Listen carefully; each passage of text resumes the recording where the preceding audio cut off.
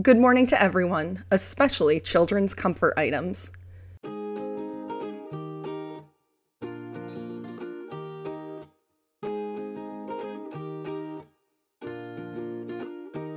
I find children's comfort items adorable.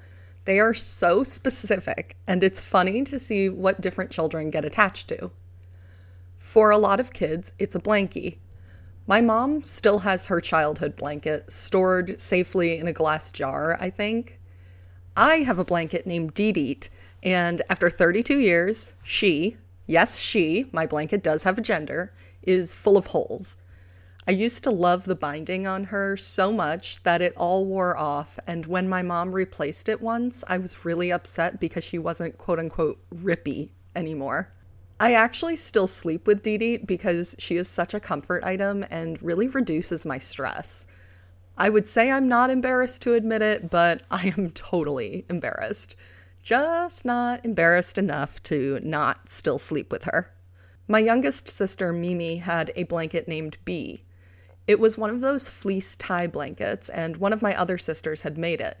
She got attached to it around 10 months old, I think. We were at our mountain house for the weekend, and she spent the whole time snuggling with this blankie. At the end of the weekend, my parents told Pippa that she had to give the blankie to Mimi because, and I quote, "When kids get attached, they get really attached. Look at Charlotte." Fortunately, Pippa was very gracious, and she herself didn't have an emotional attachment to Bee, so it became Mimi's. Very sadly, Bee was left somewhere on vacation a few years ago, and Mimi still doesn't like to talk about it because she still misses her blanket. For my sister Pippa, it was a stuffed husky named Tundra.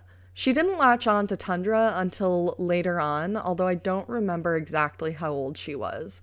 But Tundra, the Siberian husky stuffed animal from Build-A-Bear, went everywhere with my sister for years. When my other sister, Phoebe, was very little, her comfort item was a dirty men's undershirt, and she called these undershirts shirty. She grew out of this by the time she was 4 or so, but for a few years when she was very little, she got my dad's undershirt, or shirty, at the end of the day. I think it was maybe an aromatherapy thing because of my dad being a comfort to her. One time we were at a sleepover at my aunt's house, and my mom forgot to pack a shirty, so my aunt gave her one of my uncles to help her get to sleep. I'm not sure why I love stories of children's comfort items so much. Maybe it's because they are a universal human experience. So many kids have them, and the attachment to them even persists into adulthood for a lot of people. Maybe it's that something about them is just so wholesome and heartwarming. But no matter the reason, seeing children with their comfort items is something that will always give me a little injection of serotonin and brighten my day a little bit. Good morning to everyone, especially children's comfort items. I'm Charlotte Lehman, and this is Good Morning Especially. Every day, we're here to tell everyone good morning, especially to a certain someone. This podcast is a group project, so I want to hear who you're saying good morning to. You can email us at goodmorningespeciallypod@gmail.com.